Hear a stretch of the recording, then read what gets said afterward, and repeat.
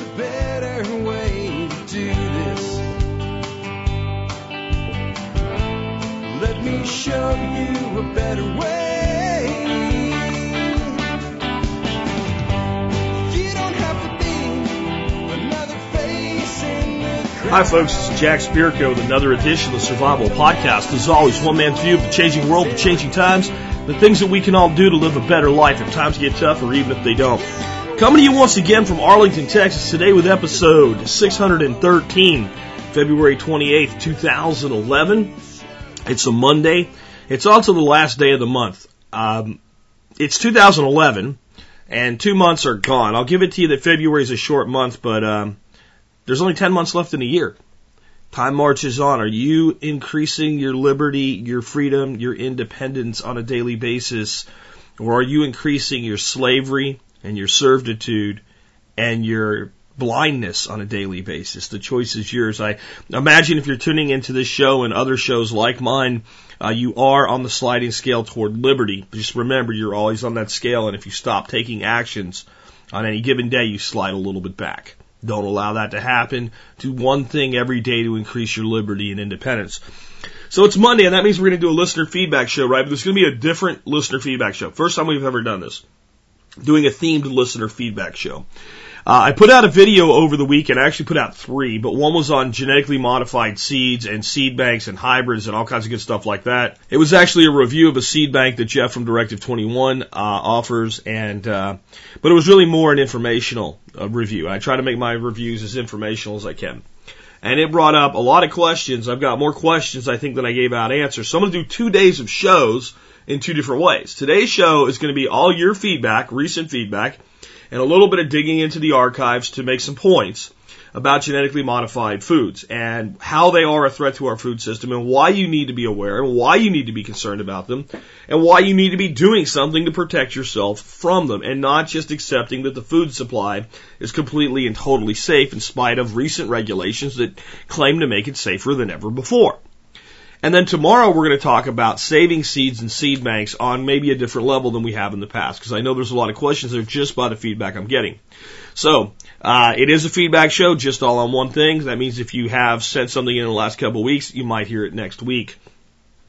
And as always, if you want to be on a show like this, you can send an email to send the email to jack@thesurvivalpodcast.com and put question for Jack in the subject line. That'll at least make sure it gets screened as a potential show, something that's potentially going to go on the show. Don't use that as a trick to get me to read your personal email. You're better off sending your personal email just to me with a normal subject line. Just a little tip there. Before we get into today's show, let's go ahead and take care of our sponsors. They do a lot to help take care of you. Sponsor of the day, number 1 today, Ready-Made Resources. What more can you ask from a company than for them to say, this is our name, and our name says what we do, and then we're going to do it, and we're going to do it every daggone time, and we're going to do it right. And that's what Ready-Made Resources does. They take all the resources you need, put them together ready-made for your prepping, and ship them out to you when you order them, and make sure you get them, and if something goes wrong, they make it right. That's what it takes to be and stay a sponsor on the Survival Podcast. And at Ready-Made Resources, you'll find everything you need from long-term storage food to an extensive array of solar and wind products, 12-volt products, gardening products, self-defense products, home security products, emergency survival products, camping products. You get it. Everything that the prepper could possibly be looking for, you'll find at Ready-Made Resources, ready to go. All right, next up today is MERS Radio, and that's actually M-U-R-S hyphen, a little dash there, and then the word radio and a .com. And that's Rom over there, and I mean, he has been around for a long time on the internet. Started out a long time ago with the Yahoo group on communications, put this company together, and decided instead of having like 4,000 different radios, he'd have specific gear for a specific application and absolutely master every feature and function on that equipment so that not only could he sell a great product, but when his customers called him up and said, I'm trying to do this or I'm trying to do that, he could stone cold give them the answers that they're looking for. And that's what he's been able to do, and that's why I'm such a big fan of MERS Radio. I'm also a big fan of Rob and his company because the equipment's awesome. What MERS really is a secondary means of communication. It doesn't have a huge range. We're talking, under normal circumstances, 1 to 2 miles. There's ways you can extend that, but just say, for day-to-day purposes, 1 to 2 miles. Covering the homestead, so to speak. But integrated with the communications are motion detectors that add security functionality to your communication system. So imagine setting up, a group of listening posts, observation posts, where somebody would call you and say, hey, something's going on in zone 1. Now, it's not really a person, so it can't tell you what's going on, but there's been movement there. Something you may need to address. It could be, like in the front door, it could be someone prowling around at night, or just on a gate, it could be your animals or livestock trying to escape. Either way, it's a great thing to be able to integrate those two things together. That's why I love MERS Radio. Next up, I want to remind you, make sure you're connecting with us on YouTube. I need as many YouTube subscribers as I can get. I'm starting to get a lot of gear manufacturers sending me stuff. And I'll tell you what, I'm getting so much of a surplus, there's something in it for you. What I'm going to start doing, once we get moved and all this crap out from underneath us, I'm going to get more gear than I can use. Believe it or not, that's going to happen because it keeps coming. So what I'm going to do is, you're going to have to be a YouTube subscriber to participate in this. I will do kind of contests for the YouTube subscribers, and whatever gear is surplus, I'll ship it to the YouTube subscriber that wins however we run the contest, but you'll pay the shipping.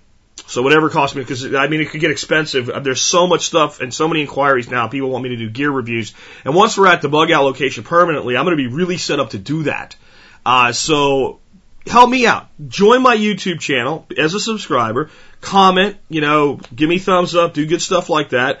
And as I end up with surplus gear, I'll give it back to the YouTube subscriber list. How cool is that? I don't know anybody else doing that on YouTube. My wife and I were talking about selling the surplus, and I decided it's too much work for too little money. I'd rather just give it back to the audience. I'm not going to tell you I'm going to give you back everything that's sent in to me. Some of the stuff is some cool stuff. But how many emergency radios does one guy need? How many bags can one person use? That type of thing. So as I get surplus, I'll give it back. Last but not least, I want to remind you guys that we are doing a sale on the Member Support Brigade. $30 for your first year. That means $30 for your first year. That means $20 off your first year. If you look at something like the Save Castle Royal Discount membership at $29 value, you get that for free. Basically, it costs you $1. That sale expires today at midnight. It will not work after midnight Central Standard Time. Okay? So if you want that sale, do it now. Use discount code POSITIVE on sign up. If you're mailing your payment in by check money order, I will take the discount code that way. Just write it on the form. Make sure it's postmarked today. I'm going to tell you this right now. There will be sales in the future. There will not be another $30 sale for at least 4 months. At least, maybe not this year. If I do a sale in the future, it's not going to be quite so generous. This is a huge discount. Not something I can do all the time. Okay. So let's get into the main topic of today's show, and let's talk about why I'm doing it. I got this email from a guy named Cam, and I don't think it's Cam Mather, because the email address, well, first of all, I don't think Cam had even asked the question. Not that Cam, but this Cam says to me, the question is about how GMO agricultural products might harm people consuming it. I'm not asking about contamination on food as the result of Roundup Ready corn, but the substance of the uncontaminated food itself. If one to perform a chemical analysis, is a GMO and a non-GMO product physically different? Is GMO fructose chemically different from non-GMO fructose? Perhaps answering a different question might help me understand this as well. How does artificial manipulation of corn differ from natural breeding of corn? Oh, awesome question. And how does it result in being an inherently different chemical that is potentially harmful to us? My point isn't to defend GMO practices, and certainly not scheming using GMO products, but to understand the physical chemical differences between the substance we eat. And I think it's an awesome question, even though I'm going to throw in, if the corn was safe and the chemical that was sprayed on the corn was the problem, does it really matter? In other words, when we make something like Roundup Ready soy, the only reason we do the genetic modification is so we can spray Roundup on it. So, when we use corn and we make it resistant to a herbicide like atrazine, which you're going to hear about more in a bit, the only reason we modify it that way is so that we can spray atrazine on it. But let's answer some of the deeper questions, and then we're going to start going through. I got a lot of stuff this last couple weeks on GMO, so this all comes from the listeners until we get to the last one, which is one I looked up. I've even got a lady who is an oncologist, been treating breast cancer for years, dealt with breast cancer herself. Somebody sent me an interview by her from a radio show called Fresh Air. Yes, Fresh Air. And it kind of reminds me when they start out, like if you've ever seen Saturday Night Live and those two ladies that are on like a public radio thing, and they're like, good times. Yeah, neat. And they bring, I think, what's his name? One of the Baldwin brothers has been on there a couple times with his sweaty balls, which are these, they call him Schvetty is his last name, and they're like a chocolate ball, and a big joke about it. But if you've seen that, then this is kind of like, it sounds like this kind of show. But when you get into the meat of the interview and this lady that's dealt with this herself, and you hear what she has to say, I think it'll be really impactful. So that's coming up later in the broadcast today. But let's start out with, let's look at, is a genetically modified corn or genetically modified anything different chemically than a hybrid? So how is it different if I take a corn and I put a gene in it to make it resistant to atrazine, or I take a soy and I put a gene in it to make it resistant to Roundup, or I take a corn and I put a gene into it to make it resistant to, let's say, corn borers? So there is a bacteria called bacterial fungosis. I can never say this right. BT. All right, BT is short for this bacteria, and this is actually approved for organic gardening, by the way. So, and you can spray this on corn. And if corn borer gets a little bit of this into its system, it's a bacteria that kills corn borers. It's supposed to be safe for you. Now, whether or not that should be okay for organic gardening, we can let that go. All right, we let that go for now. But what we do know is that corn doesn't produce BT. And it never has produced BT, and it's one of the most ancient crops that human beings have ever cultivated. There's almost nothing that goes back as far in human agriculture as the interbreeding, crossbreeding, hybridization, and development of corn. Because corn was just a grass, and the original corn looked nothing like it did today. And there's a lot of work, and tomorrow's show will go into how this work gets done, that's been done with success. So in thousands of years of working with corn has never developed this trait of producing BT or being resistant to atrazine.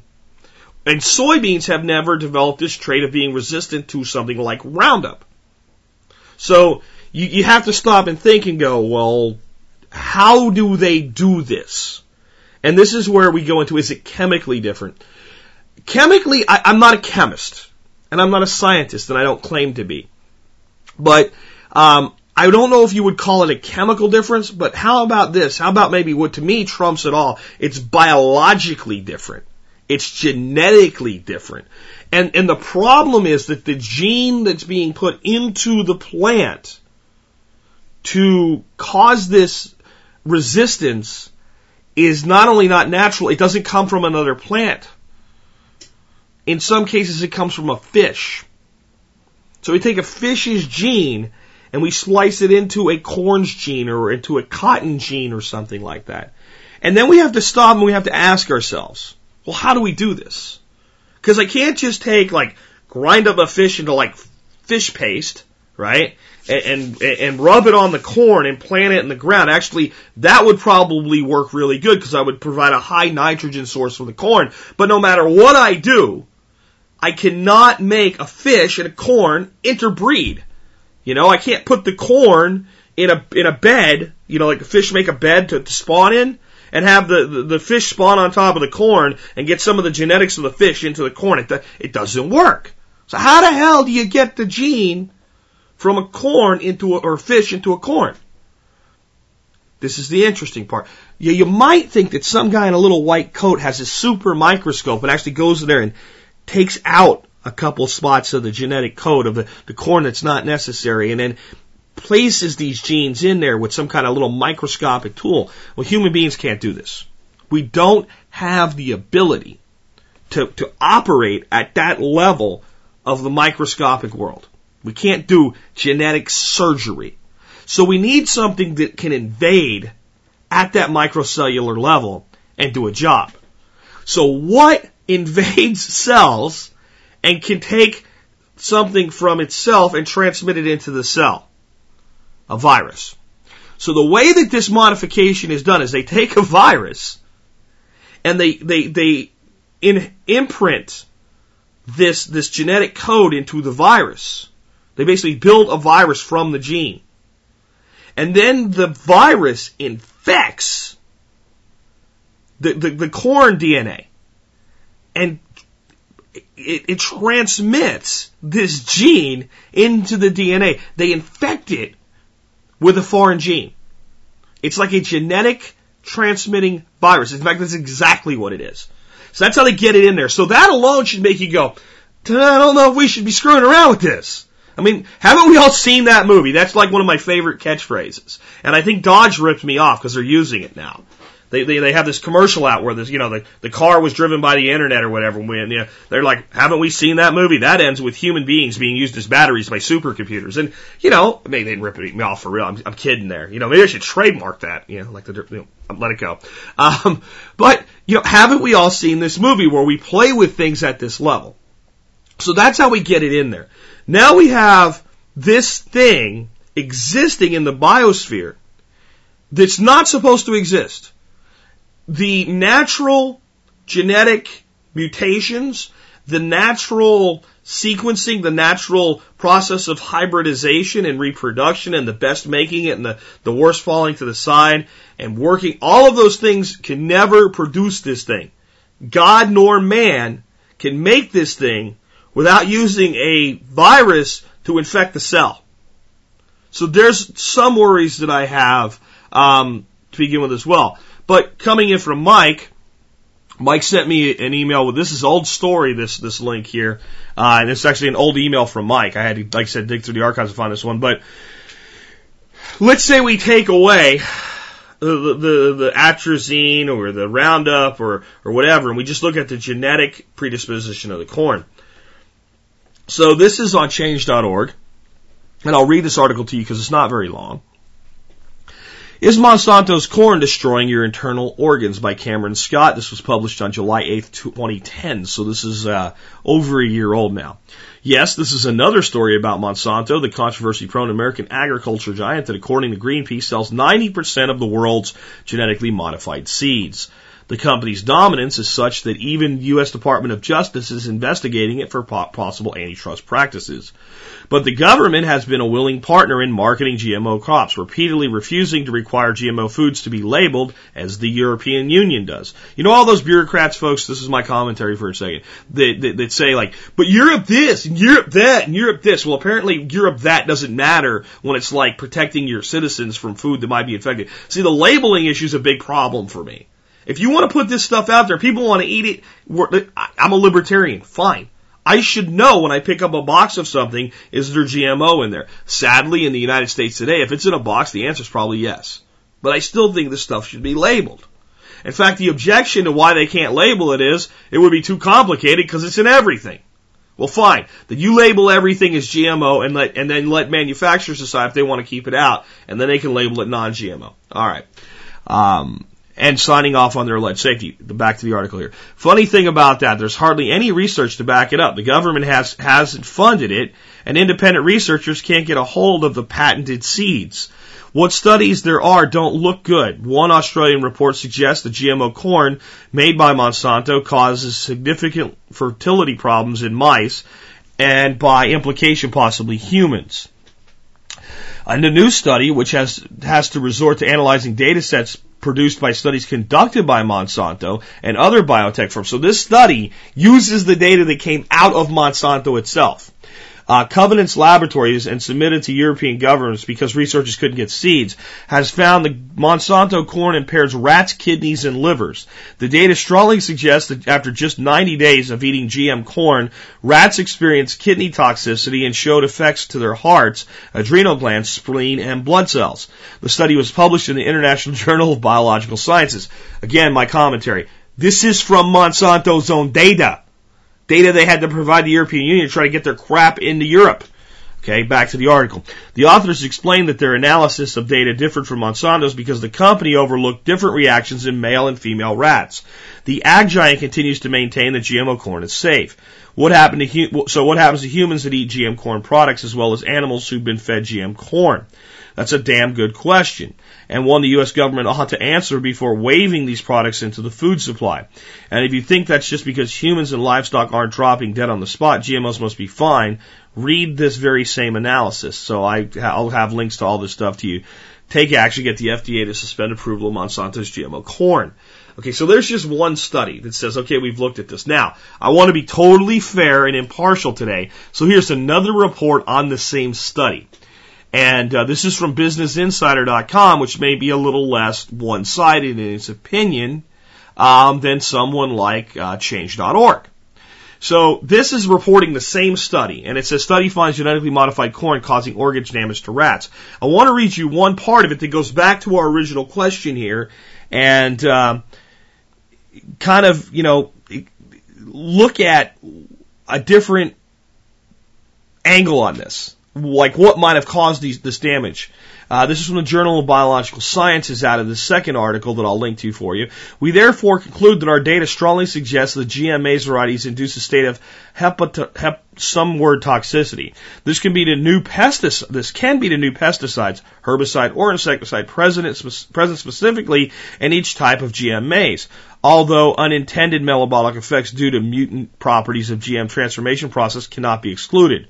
All three GM maize varieties contain a distinctively different pesticide residue associated with particular GM event.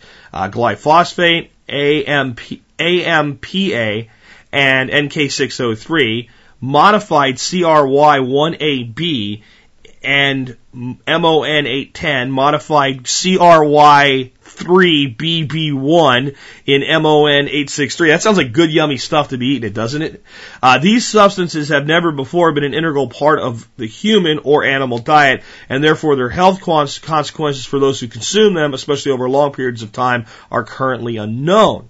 In conclusion, our data presented here strongly recommends additional long-term up to 2-year animal feeding studies be performed in at least 3 species, preferably also multi-generational, to provide true scientifically valid data on the acute chronic toxic effects of GM crops, feed, and foods. So what I wanted to read that to you and explain to you here is that when this study came out, there were billions of bloggers saying, see, Monsanto's killing us with GM corn. And the actual study said, well, we don't really know what's killing us, but something's killing something. And it could be the mutation, it could be the pesticide. What I find interesting is the results of the rats having liver and kidney failure were fairly uniform from 3 different varieties of corn. And these 3 different varieties of corn were modified and were receiving different pesticides and herbicides. So either all the pesticides and herbicide residue caused the same result in the rats, or the more thing, if we look at Occam's razor, right, the simplest solution is usually the answer. The common link is actually the GMO corn. But I'm going to go back to something I said earlier. Does it really matter? Does it really matter if the genetic mutation of the crop is what's going to cause your liver to fail, or the spray they spray on the corn or whatever food substance after they do the mutation? In fact, I would submit to you, and I want you to think about this in a totally new way. Let's say that these genetic mutations in these seeds is completely safe for human beings. It's okay to take a virus and splice a gene in and infect a DNA strand with a virus. It's okay. It won't hurt you in any way. I'm not saying it really would. I'm going to say let's suspend all doubt and just for a minute just accept the fact that maybe it is. I would submit to you that may actually be worse. It may actually be worse. And here's why. If the genetic modification is the problem, some GMOs may be worse than others. Okay? Some GMOs may not cause any problems. Some GMOs might cause very severe problems, and many GMOs might cause moderate problems if GMO is the problem in itself.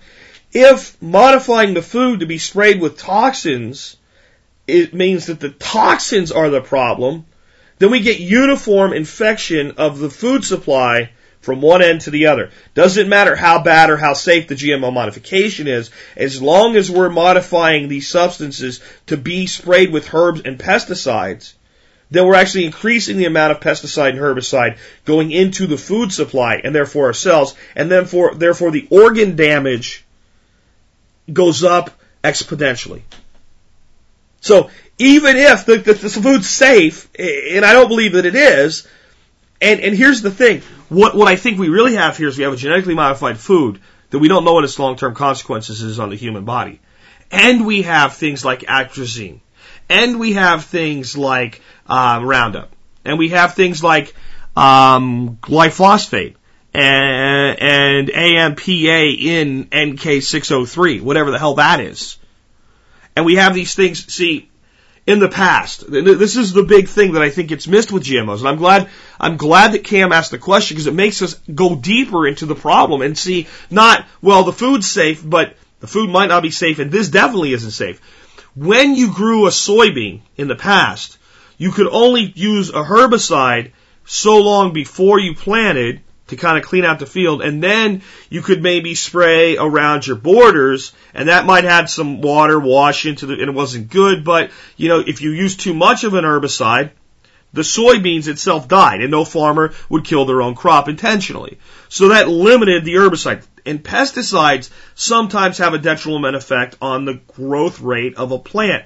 So now we take the plant and we modify it so that we can spray it at will, and we literally saturate the entire field while the plant is growing, and into the plant through absorption, and into the plant from, you know, the plant taking up irrigation through the root system, and into the plant go the toxin. And then the toxin, you know, because now we don't just spray it once. Well, my God, I mean, the soybeans, the canola, the corn, whatever, can handle it. So it's just barely started, and we spray it to give it a head start. And now it gets up to about, you know, hip high. Well, hell, there's some weeds they're starting to adapt to this Roundup. Just spray it again. And then maybe we spray it one more time. And this is biodegradable on the label, so it must be okay. And then we eat that. So I want to know how anybody could think that's safe. I just don't understand how anybody can think that's safe. Now going on to, and I want to be clear, my TFH radar is going off. For those of you who don't know what TFH radar is, that stands for tinfoil hat radar.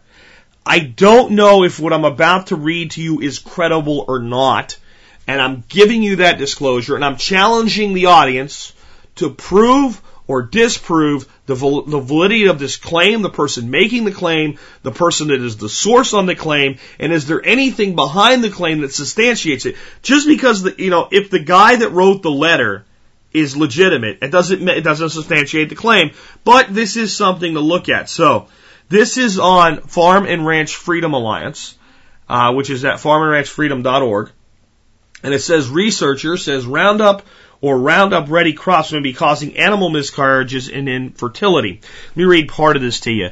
One of the nation's senior scientists alerted the federal government to a newly discovered organism that may have the potential to cause infertility and spontaneous abortion in farm animals, raising significant concerns about human health. Dr. Don Huber, professor emeritus at Purdue University, believes the appearance and prevalence of an unnamed organism may be related to the nation's over-reliance on a weed killer known as Roundup and or something about the genetically modified Roundup Ready crops. In a letter to the Secretary of Agriculture, Tom Viselick, the professor called on the federal government to immediately stop deregulation of Roundup Ready crops, particularly Roundup Ready alfalfa. Blows the full text of the letter, and let me read just some parts of it to you. A team of senior plant and animal scientists have recently brought to my attention the discovery of an electron microscopic pathogen that appears to significantly impact the health of plants, animals, and probably human beings. Based on a review of the data, it is widespread, very serious, and in much higher concentrations in Roundup Ready soybeans and corn, suggesting a link with the Roundup Ready gene, or more likely the presence of Roundup. This organism appears to be new to science. This is a highly sensitive information that could result in the collapse of U.S. and soy export markets and significant disruption of the domestic food and feed supplies. That one line is a big part of my tinfoil hat radar. I don't know that this one guy could send a letter like this and really have that impact, or believe that he would. So I don't know on this. On the other hand, back to the letter, on the other hand, this new organism may already be responsible for significant harm. See below. My colleagues and I are therefore moving our investigation forward with speed and discretion and seek assistance from the USDA and other entities to identify the pathogen's source, prevalence, implications, and remedies. Let me read some parts of it I'm skipping down now. Unique physical properties. This previously unknown organism is only visible under an electron microscope at 36,000 magnification, with an approximate size range equal to a medium-sized virus. It is able to reproduce and appears to be microfungal-like organism. If so, it would be the first such microfungus ever identified. There is strong evidence that this infectious agent promotes diseases of both plants and mammals, which is very rare. Again, TFH radar going off, but I can't rule it out. Pathogenic location and concentration is found in high concentration in Roundup Ready soybean meal and corn, distiller's meal, fermentation feed products, pig stomach contents, and pig and cattle placentas. Linked with outbreaks of plant disease, the organism is prolific in plants infected with two pervasive diseases that are dying down yields and farmer income: sudden death syndrome in soy and gross wilt in corn. The pathogen is also found in the fungal causative agent of SDS, which is Fusarium solofglycines or something like that. And Fusarium, that sounds to me like something that's been linked to colony collapse disorder as well in the bee world. If I'm wrong about that, you guys can let me know. Implicated animal reproductive failure. Laboratory tests have confirmed the presence of this organism in a wide variety of livestock have experienced spontaneous abortions and infertility. Preliminary results from ongoing research have been able to reproduce abortions in clinical settings. The pathogen may explain escalating frequency of infertility and spontaneous abortions over the past few years in U.S. cattle, dairy, swine, and horse operations. These include recent reports of infertility rates in dairy heifers of over 20%. Can anybody confirm that one for me? See, some of the stuff in here, I just think if our cattle were having infertility at 20%, we would have heard about. And spontaneous abortions in cattle as high as 45%. Again, I don't really know. So what does he think we should do about this? In summary, because of the high tier of this new animal pathogen in Roundup Ready crops and its association with plant and animal diseases that are reaching epidemic proportions, we request USDA's participation in multi-agency investigation and immediate moratorium on the deregulation of Roundup Ready crops until casual predisposing relationship with glyphosate and or RR ready plants can be ruled out in the threat of crop to animal reproduction and health. It is urgent to examine whether the side effects of glyphosate, remember this word, he said it over and over and over and over again, glyphosate, I want you to remember that word.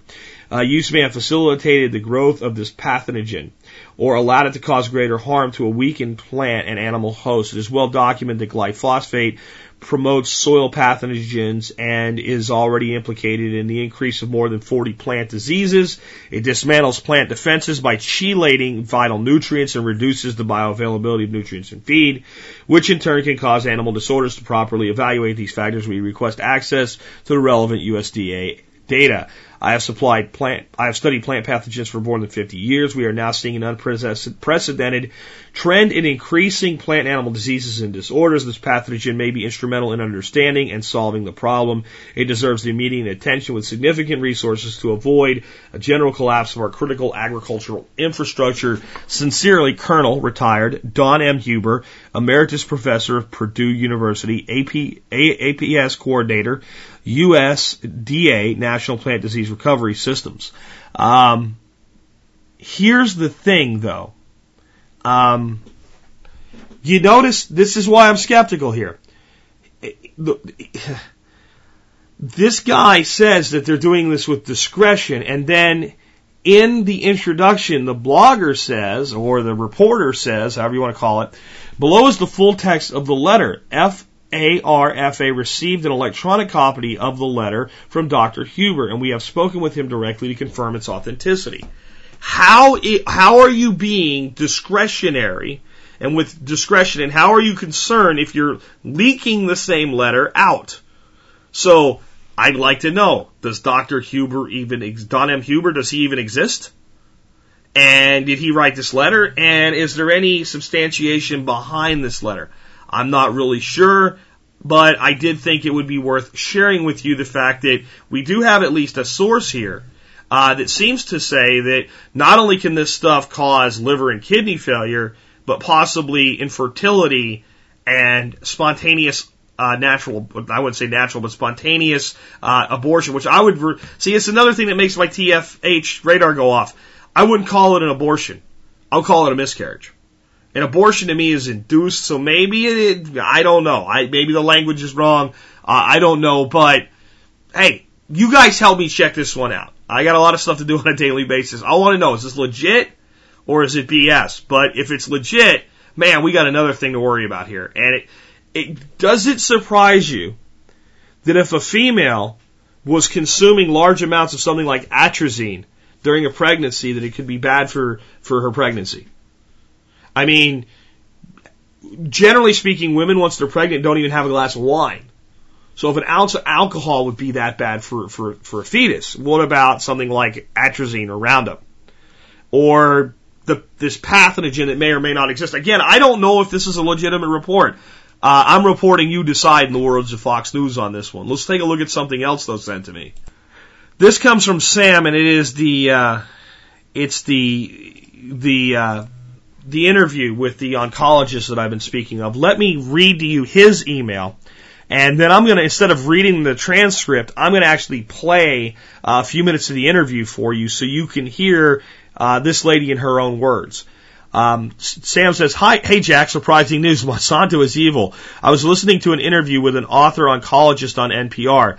Oh, NPR, no wonder it sounds like it's an NPR interview. It's NPR. I didn't even realize that. That's what I was saying earlier about it sounding like it came from that public radio thing on they make fun of on Saturday Night Live. Suddenly she shifts into Jack Spirko mode and is talking about Roundup and GMO. She was explaining why breast cancer rates have increased so much. Part of her answer with the link at the end, you have to expand to see the transcript. And instead of me reading it to you, let me just play for you a portion of this interview. I think you'll find it quite enlightening. So one of the things you're concerned about is not exposing yourself to environmental hazards and to certain, products that you think can have an estrogen-like effect in your body. And you're in the process of writing a book about environmental issues that might increase risk of breast cancer or breast cancer recurrence. So let's run through some of your specific concerns about that. I don't know if you want to start with food. Well, let me just say that breast cancer used to be pretty uncommon about 100 years ago. And what's happened is that the breast has become the favorite place for cancer to occur in this day and age. And we all know people, I think I can say this and speak for everybody, we all know people who have had breast cancer. So what are some of the explanations of why the breast has become the favorite location for cancer? Well, most people think it's all about family history and genes you may have inherited from your family. But actually, the breast cancer genes only explain 5 to 10% of breast cancer cases today. And those are ancient, stable abnormalities. They haven't changed. But what has changed over the years that explains why the breast has become the favorite place for cancer to occur are changes in our outside environment and our body's inside environment. So in terms of the inside environment, with obesity, making extra inside hormones that can influence breast cell growth, it also triggers more insulin growth factor. More women are drinking alcohol. More women have not stopped smoking. They've started, but they haven't stopped as quickly as men have. We lead very stressful lives. We don't sleep enough. We're running ourselves ragged. We're not giving our bodies a chance to heal from the wear and tear of everyday living. From the outside environment, we bring into our body's inside environment what we're the food. For example, the most commonly grown crops today, corn and soy, are grown with atrazine and Roundup. Atrazine can turn on... What is atrazine? Atrazine is a herbicide, is a weed killer that's used to grow corn. Roundup is a weed killer used to grow soy. Those seeds are genetically modified to grow in the presence of those chemicals. But we haven't been genetically modified to withstand the side effects of atrazine and Roundup. Atrazine can stimulate the production of estrogen in your body by turning on the aromatase enzyme. And Roundup is a hormone disruptor. It can kind of rock the boat and mess up the balances of hormones in your body. But all these chemicals, they are used in agriculture or industry. They can get into the food that we eat, the water we drink, and they can have an unhealthy influence on our breast cells. Why breast cells and why not different parts of the body? Well, actually, the breast is a very unique organ. It is the only organ to essentially fully form after you've been born. all the other organs, and including the very beginning of the breast tissue, is formed during the first 3 months of pregnancy. And during that time, of course, the breast cells are exquisitely sensitive to any kind of genetic insult as they're building themselves. But then the breast is the only organ in the body to actually fully form, and over a 10-year period of time, from ages 8 to 18 and into your 20s. And that is when what you're eating, drinking, breathing in, and using are the actual building blocks. And that's when you're laying down the foundation of your future breast health. So, for example, exposures to DES when you're building your breast tissue in utero produce a higher risk of breast cancer in the mothers as well as the daughters later in life. Bisphenol A can have a permanent effect on the way the breast is formed if you're exposed to it in utero or later on during breast development. So that's one unique thing about the breast. Also, the estrogen receptor that runs operations in most breast cells is like a sponge for all of these different chemicals. While it has a monogamous relationship with estrogen, it is ready to respond and is quite promiscuous when it comes to all these other chemicals. And actually, the entire interview is really worth listening to, and I'll put a link to it. And other than the announcer going, "This is fresh air," it's actually pretty decent.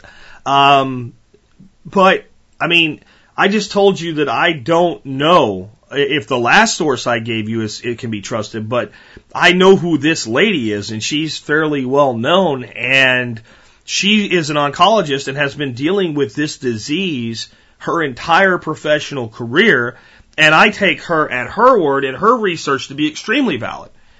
And I find it interesting to note, remember when I was talking about the issue with the rats dying from the GMO corn? One of the little tidbits in there that you might have missed was that Monsanto ignored the differences in the response between male and female rats, and basically said that the death rates were higher in females, so that was an aberration, so they threw it out. That was why Monsanto's conclusion was there's nothing to worry about.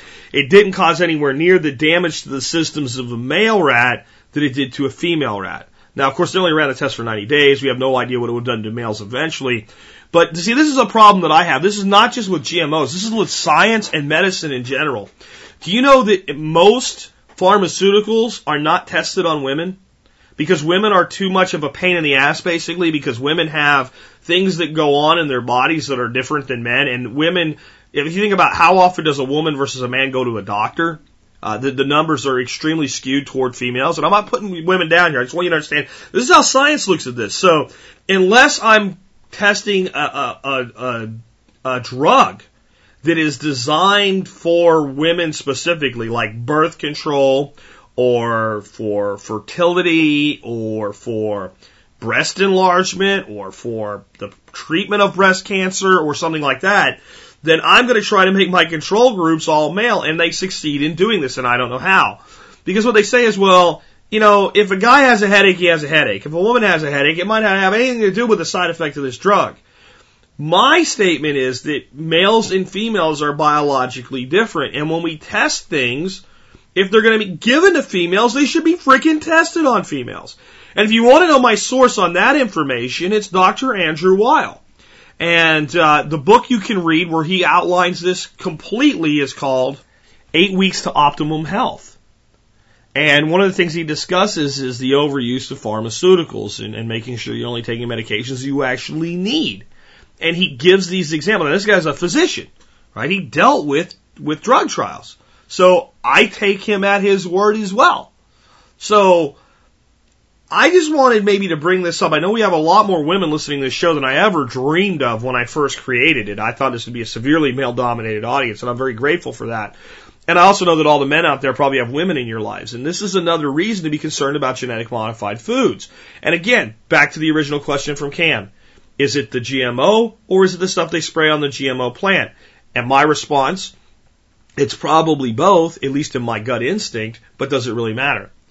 If your daughter, your wife, yourself, if you're female, your grandmother, your granddaughter ever encounters breast cancer, a horrible disease, and it's caused by GMO corn or it's caused by GMO corn sprayed with something it was modified to be sprayed with, do you really care which one was the problem? Or do you care that it's done at all? And this is how I view the entire thing. And there's more to it than this. There's also just, well, there's the inherent evil done by these companies with these crops. They take these crops into the agricultural arena and they get farmers basically completely hooked on them.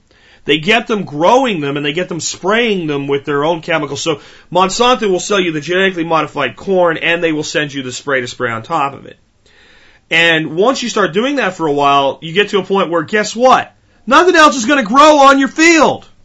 You understand this? If you spray your field with Roundup 4 or 5 times a year, completely saturating the ground, for 5 years, 10 years of doing that, and you build up the toxicity in the soil, because remember, Monsanto used to claim Roundup was biodegradable, and now they have to take that claim out.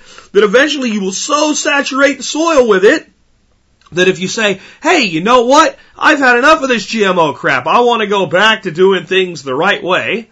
And you try to switch back to a soy that's not genetically modified to grow in a Roundup environment. What will happen is, guess what? It won't freaking grow. And legumes in particular, and a soybean as a bean is a legume, are very, very susceptible to herbicides, far more than most other plants. So now the farmer that was growing soy can't even change his mind. And who talks about that? Who has even told you that? Where have you heard that before? But tell me, does it make sense to you? That if you saturate 1,000 acres of flat land in the middle of the Midwest, if you saturate it for a decade, 5-6 sprayings a year of Roundup, that after 10 years, normal food won't grow in that earth anymore? You can't even change your mind and go back? Oh, well, it washes out of the soil eventually. Great, where does it go? Where does it go? Oh, I don't know. Maybe into the places like, I guess if it washes out, it goes wherever the water goes. And where does the water go? Lakes, rivers, streams. So where does most of it end up eventually in the middle of the United States? The Mississippi River. And where does that end up? The Mississippi Delta. Where does that end up? Gulf of Mexico. And no one sprayed this shit at the levels that it's being sprayed at today until we modified the plants so it was acceptable to spray them with it. And that's why I say, are we insane? Are we absolutely insane for doing this to ourselves? And I think we are.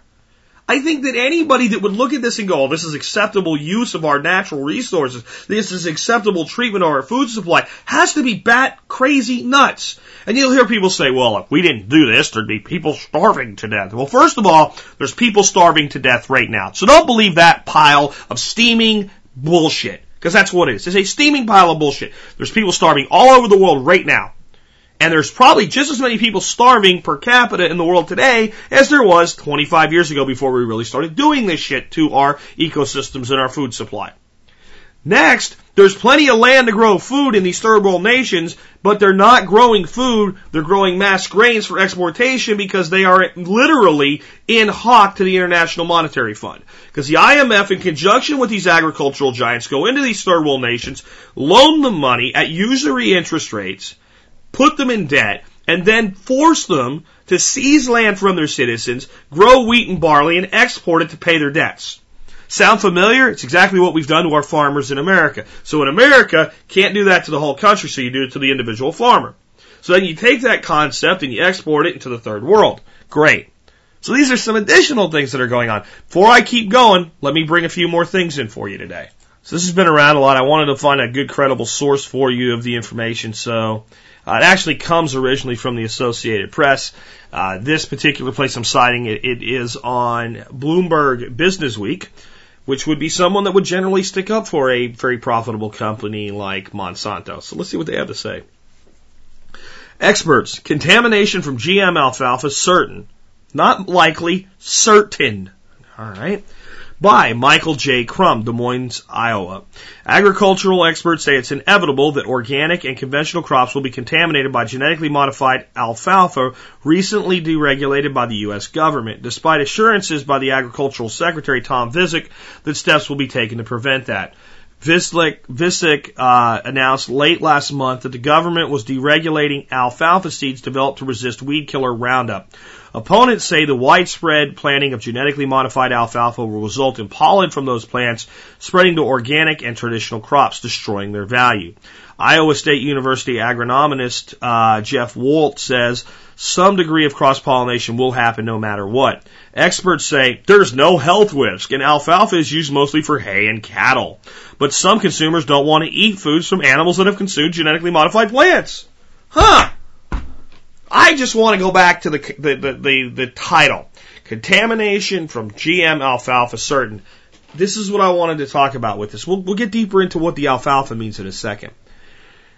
One of the ancient principles of agriculture is that if I'm farming in an area or ranching an area or whatever, let's say I'm farming because it's easier to explain this way, and I've got a great big field full of all different kinds of vegetables and grains, and I'm doing my farming, but I have no fences. And you move in and you decide that you're going to raise cattle and you have 1,000 acres next to me.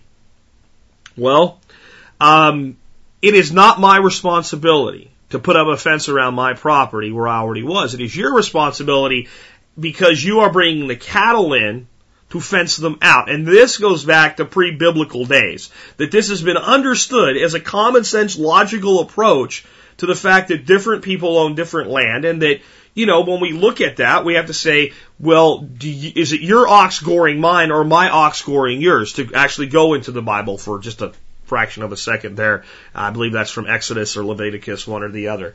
And if it's my ox goring your ox, then it is my responsibility to control my ox. So if you did set up a cattle ranch next to my farm and your cattle went into my farm and damaged my crop, I would be able to sue you.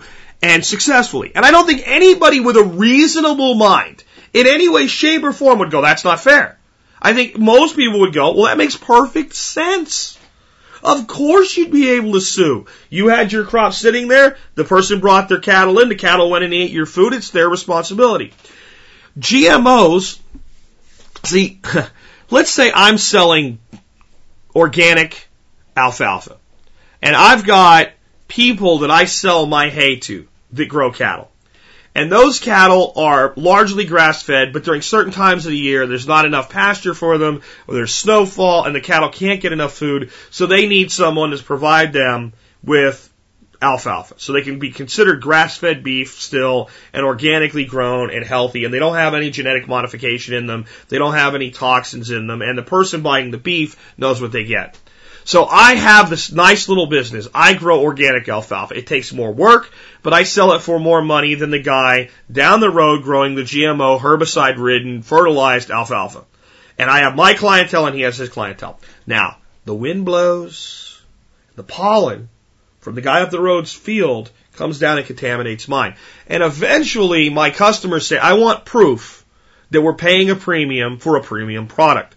So I take my seed that I'm saving, and I take my alfalfa that I'm producing, and I send it off to a laboratory, and I pay for an independent third-party test. Because it's a reasonable request from my customers. And it comes back and it says, you know what? You've got genetically modified alfalfa in your field. You've now ruined my crop, but there's no recourse. I can't go sue Monsanto, and I can't sue Farmer Joe up the road who's growing the genetically modified alfalfa. Now, what can happen, and what has happened to a gentleman named Percy Smizer in Canada, is that Monsanto can now send the seed police, quote unquote, you know, that's what they actually call them, out to my field, test my alfalfa and say, you're using our patented gene, and sue me, and make me pay them for abuse of their patent. And you want to know why I hate Monsanto? You want to know why I hate this entire industry? Even if it was healthy, do I not have a right to maintain the integrity of what I'm doing? And if that is violated, should I not have recourse to go back and say, your ox gored my ox. You've damaged my crop. I can't sell it as what I was selling. My premium is gone. If nothing else, I was selling it for, X dollars a ton, and now I'm selling it for Y dollars a ton because I have to sell it to the same open market. You owe me the difference. And if that was possible, all of this shit would stop because they can't do it. They can't produce this stuff without infecting everything else. So we got an oncologist saying, hey, this stuff's causing an increase in breast cancer and other female health problems. We've got an unverified source, but it might be credible, that says it's causing fertility and abortions. We've got verified data from Monsanto itself that it's causing kidney and liver failure. Whether it's the crop or what's sprayed on it, it doesn't matter.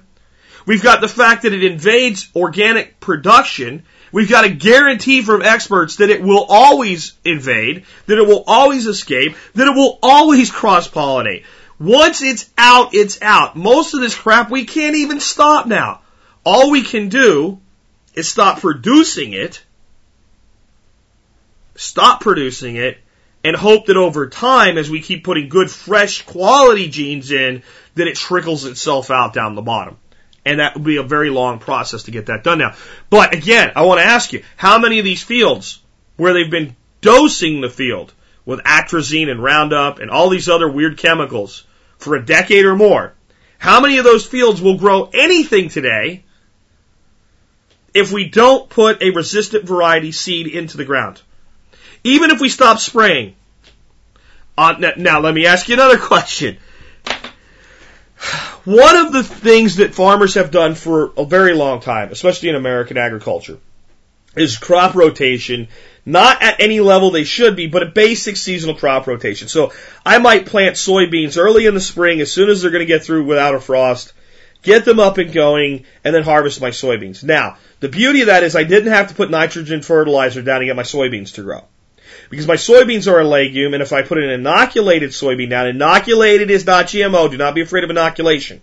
There's bacteria that are in the soil, the rhizomal type bacteria, that works with legumes to produce nitrogen. Actually, the bacteria produces the nitrogen. The bacteria affixes itself to the root system of a legume and pulls nitrogen out of our atmosphere, because 78% of this very hard to get nutrient into our soil that we seem to think is scarce, and we have to create out of fossil fuels or compost or whatever. When you go and you breathe, 78% of that's nitrogen. So they take the atmospheric nitrogen and they make it bioavailable in the ground because they need it, but they produce it in surplus. So if you pull up a legume, a healthy growing legume, you'll see all these little white balls all over the roots. That's free fertilizer. That's nitrogen. So the farmer doesn't put any nitrogen down at all, because usually if you put nitrogen down with a nitrogen fixer, it actually hurts production. So they put the soybeans in the ground, they make nitrogen. They harvest the soy with a machine, and it just basically cuts the tops off where all the beans are, and it leaves all the green material and the roots in place. Then they go through the field and plow it in. So now they stir it into the ground, and they add some nitrogen, and then they plant a late season crop like a wheat or a barley or something like that to grow through the winter. And then they get 2 crops out of that field. And if they keep in the right environment, maybe they even get 3. But they reduce the requirement for nitrogen fertilizer to nothing when they're growing the legume. And because the legume leaves nitrogen behind after harvest, they reduce the amount they have to use for the second or third crop. Except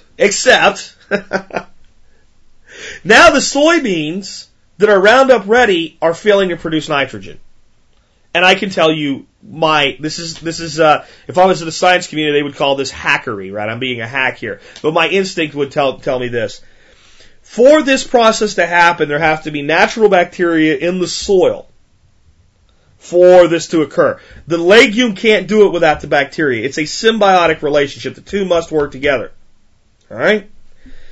You're putting something on the soil that is an herbicide that has a detrimental effect on life forms. It's probably killing off the bacterium that usually work with the beans. So now the farmer, who's supposedly saving money and increasing production and using less resources, has to put nitrogen fertilizer down with the soy. Of course, the soy doesn't really like it, so now we have to find the soy variety that can handle being nitrified artificially.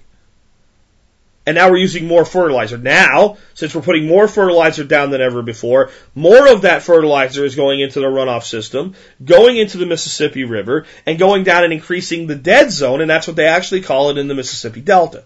And there's this little zone where basically it destroys everything, and it's really small in the winter, and by summer it's really big, and it expands and contracts, and it's now getting less small and more big every time that happens, and it's a direct result of fertilizer. And then we spray the crap on top of it. Folks, this is not just me being paranoid, right? This is not just me being upset because I don't like what the company's doing. This is a real freaking problem. And it's a multi-dimensional hydra of problems. I've got a couple more that I wanted to read to you here at the end that I think you need to hear. Because it's going to go beyond the food supply. And you're going to start to understand how it all meshes together and how dangerous this Pandora's box we've opened is now. First, I'm going to read a brief thing to you from Environmental Commons, mainly because it's going to tell you what something called bent grass really is and give you a dire prediction. And then I'm going to read what has actually happened. All right. Fact sheet on Monsanto's and Scott's Roundup Ready creeping bent grass. Based on potential environmental effects associated with deregulation and commercialization of Roundup Ready, TM, trademarked Roundup Ready. Where have we heard trademark before? Anyway, I don't want to go off on that. Creeping bentgrass, the USDA is drafting the first ever environmental impact study for genetically modified organisms, USDA scoping document at the Federal Register. There's a link there. You can look at that if you want to. Creeping bentgrass is used in many golf courses across the U.S., Roundup Ready creeping bentgrass is being modified to resist the herbicide Roundup and is the first wind-pollinated, perennial, highly outcrossing GMO crop developed for commercial use. I don't find that to be true. I guess they mean because agriculture isn't commercial, I guess is what they mean. Because what is a wind-pollinated, perennial? Okay, they got me. I was going to say corn, soy, whatever. So maybe it is the first. Well, what about alfalfa? Maybe this letter predated the approval of alfalfa. I don't know. First wind-pollinated, highly outcrossing GMO crop developed for commercial use. Why is perennial an issue? It comes back every year on its own. But what about canola? Canola is not actually wind-pollinated, but it is perennial. It does come back because it reseeds itself very, very, very efficiently. So, maybe they got me on the technicality there. 3, a recent government study showed that pollen from the modified creeping bentgrass can travel 13 miles. Huh. That's pretty far. That seems like it could get out of where you wanted it. Creeping bentgrass as an outcrossing species is incompatible with at least a dozen other wild species in the United States. Deregulating this product will allow frequent and recurrent gene flow between modified and wild species. 4, if Roundup Ready creeping bentgrass is commercially successful and widely adopted in the United States, the transgenes will be naturally introduced into related species. It's grass. Are you getting that, folks? It's grass. It will be introduced into all the grass. Introducing the transgenes into related grassy species is like causing a superweeds or resistant weeds that can withstand overspray of Roundup herbicide. So now a lot of the grasses out there that this stuff will cross with that we consider to be a weed won't respond to the Roundup. We'll need a more detrimental herbicide, I guess. 7, the creation of superweeds means we need to use bigger quantities of weed killers, not less. 8, deregulation of Roundup creeping bentgrass will prove to be a huge problem for municipalities, counties, and other regions that have prohibited the planting of genetically modified organisms. So this is, I'm laying down on the job here, folks. This was written in April 2005. April 2005 this was written. At least that's what it looks like. This is not a very nice website here, but it was what I could find kind of predating all this. Now I'm going to read to you from a credible news source, the Argus Observer, and this is an article dated Sunday, February 27th, 2011. In other words, this article's dated yesterday. Ontario. Genetically modified bentgrass continues to spread along the waterways in Mulhern County. But it's not a problem except it's gone far beyond where it's supposed to be. Having escaped from a field, the GMO bentgrass has spread to canals and ditches, and drain ditches because it grows best where there's a lot of water. According to Dave Bunker, a local applicator who is involved in identifying the spread and efforts to control the bentgrass. It's in every single drain ditch, Bunker said. Bunker was updating Mulhern County Weed Board at its meeting Thursday. Bunker said only one chemical has been approved for treating the grass, and it cannot be used around water. I'm going to back up. Having escaped from the field, the bentgrass has spread to canals and drain ditches because it grows best where there's a lot of water. According to David Bunker, a local applicator who is involved in identifying the spread of the efforts to control the grass. It's in every single drain ditch, Bunker said. Bunker said only one chemical has been approved for treating the grass and it can't be used around water. Haven't we seen this movie? Again, right? He will be spraying in March, but only has about a 5-day window, as there will be 21 days between the application of this pesticide and the arrival of water. So apparently everything's dry there, and if you hit this 5-day window, there's enough time for this chemical, supposedly, that's so strong it'll kill something that resists Roundup to be out of the way before the water gets there. Back to the thing. Water can enter the local canals any time after April 1. Some canals and drain ditches have running water all year long, so there will be no spraying those locations with the approved chemical. Remember I said to remember a word? The glyphosate-tolerant creeping bentgrass, glyphosate, remember that? I said remember that word? Which apparently came from trial sites near Parma, will only be eliminated if a pesticide is approved for use in and around the water, Bunker said. The Oregon Department of Agriculture is looking for a chemical that can be used to kill the grass and can be used around water. So, we gotta kill this. The only thing that'll kill it, we can't use it near water. You only laugh because we're doing this to ourselves, and if you don't, you're gonna snap a gasket in your head. Most of GMO bentgrass is found between Nysa and the Mulhern River, east of Mulhern Siphon. But has been found as far south as the Owe Junction, as far north as the Mulhern River, west, and I don't know where any of that stuff is, so I'm going to skip the rest of this. Because it needs a lot of water, GMO bentgrass has not been found in fields and is not a range problem. It is not a problem for the local economy, according to officials, but its bright green color will be noticed. It's not a problem for the local economy, it's just really green. Do we need to start giving people an IQ test before they can serve in government? Do we need to make sure your IQ's over 75? Okay, we have a disease or a herbicidal resistant invasive species running rampant everywhere we have water. We can't spray it with anything that'll kill it because we can't use that stuff around water, but it's not a problem for the local economy, according to officials, but its bright green color will be noticed.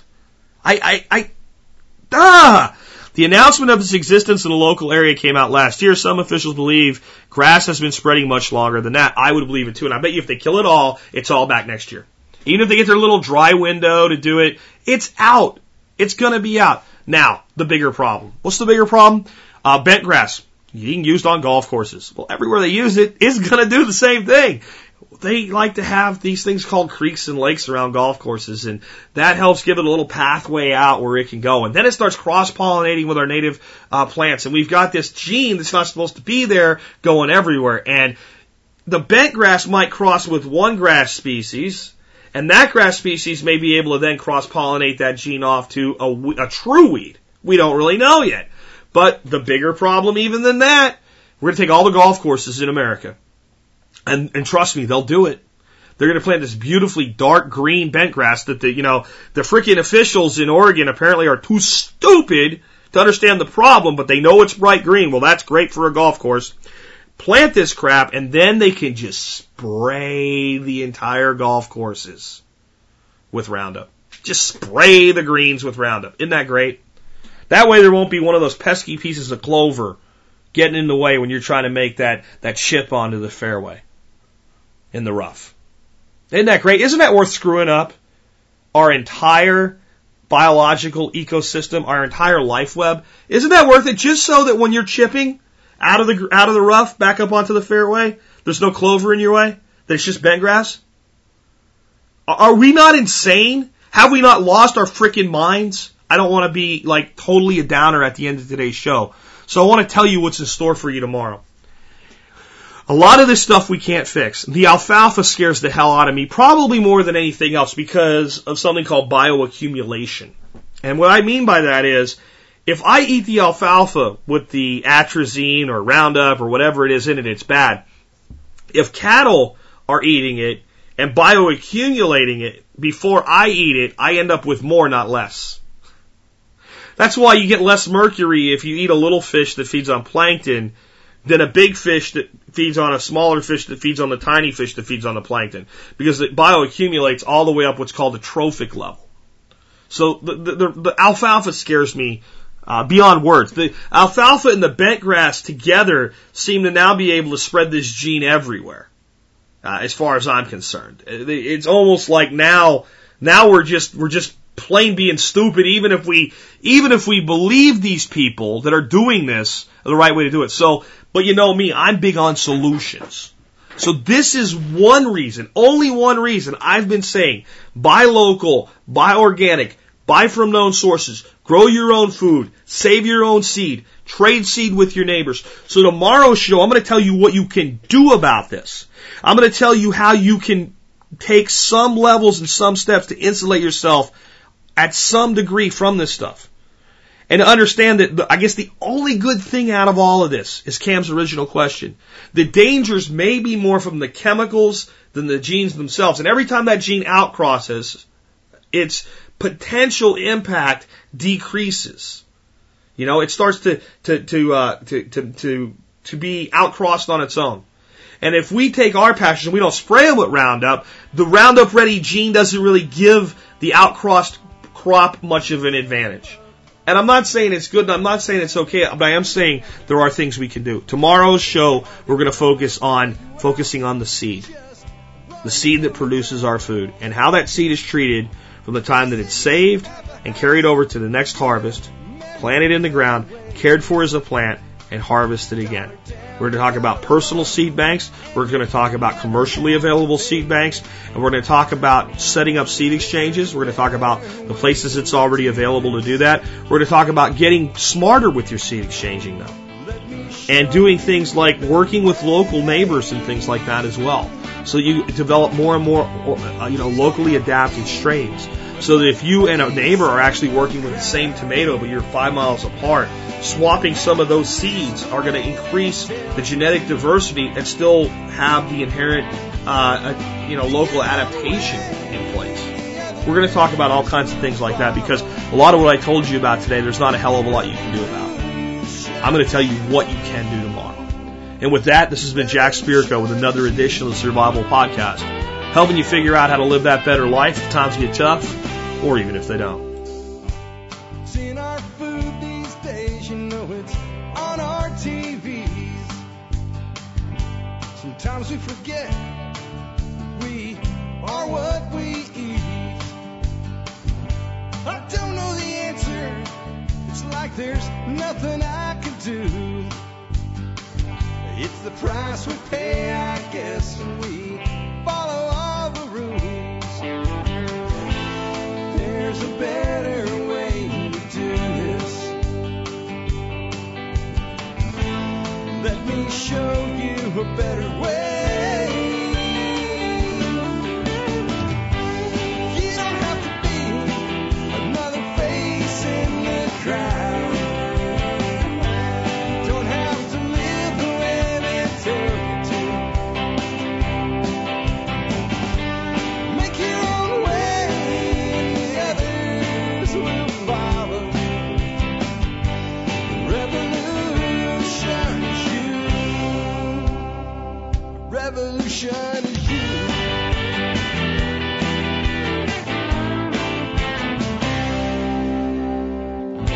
Someday we'll realize our children just can't pay. 'Cause nobody up there cares. They're living for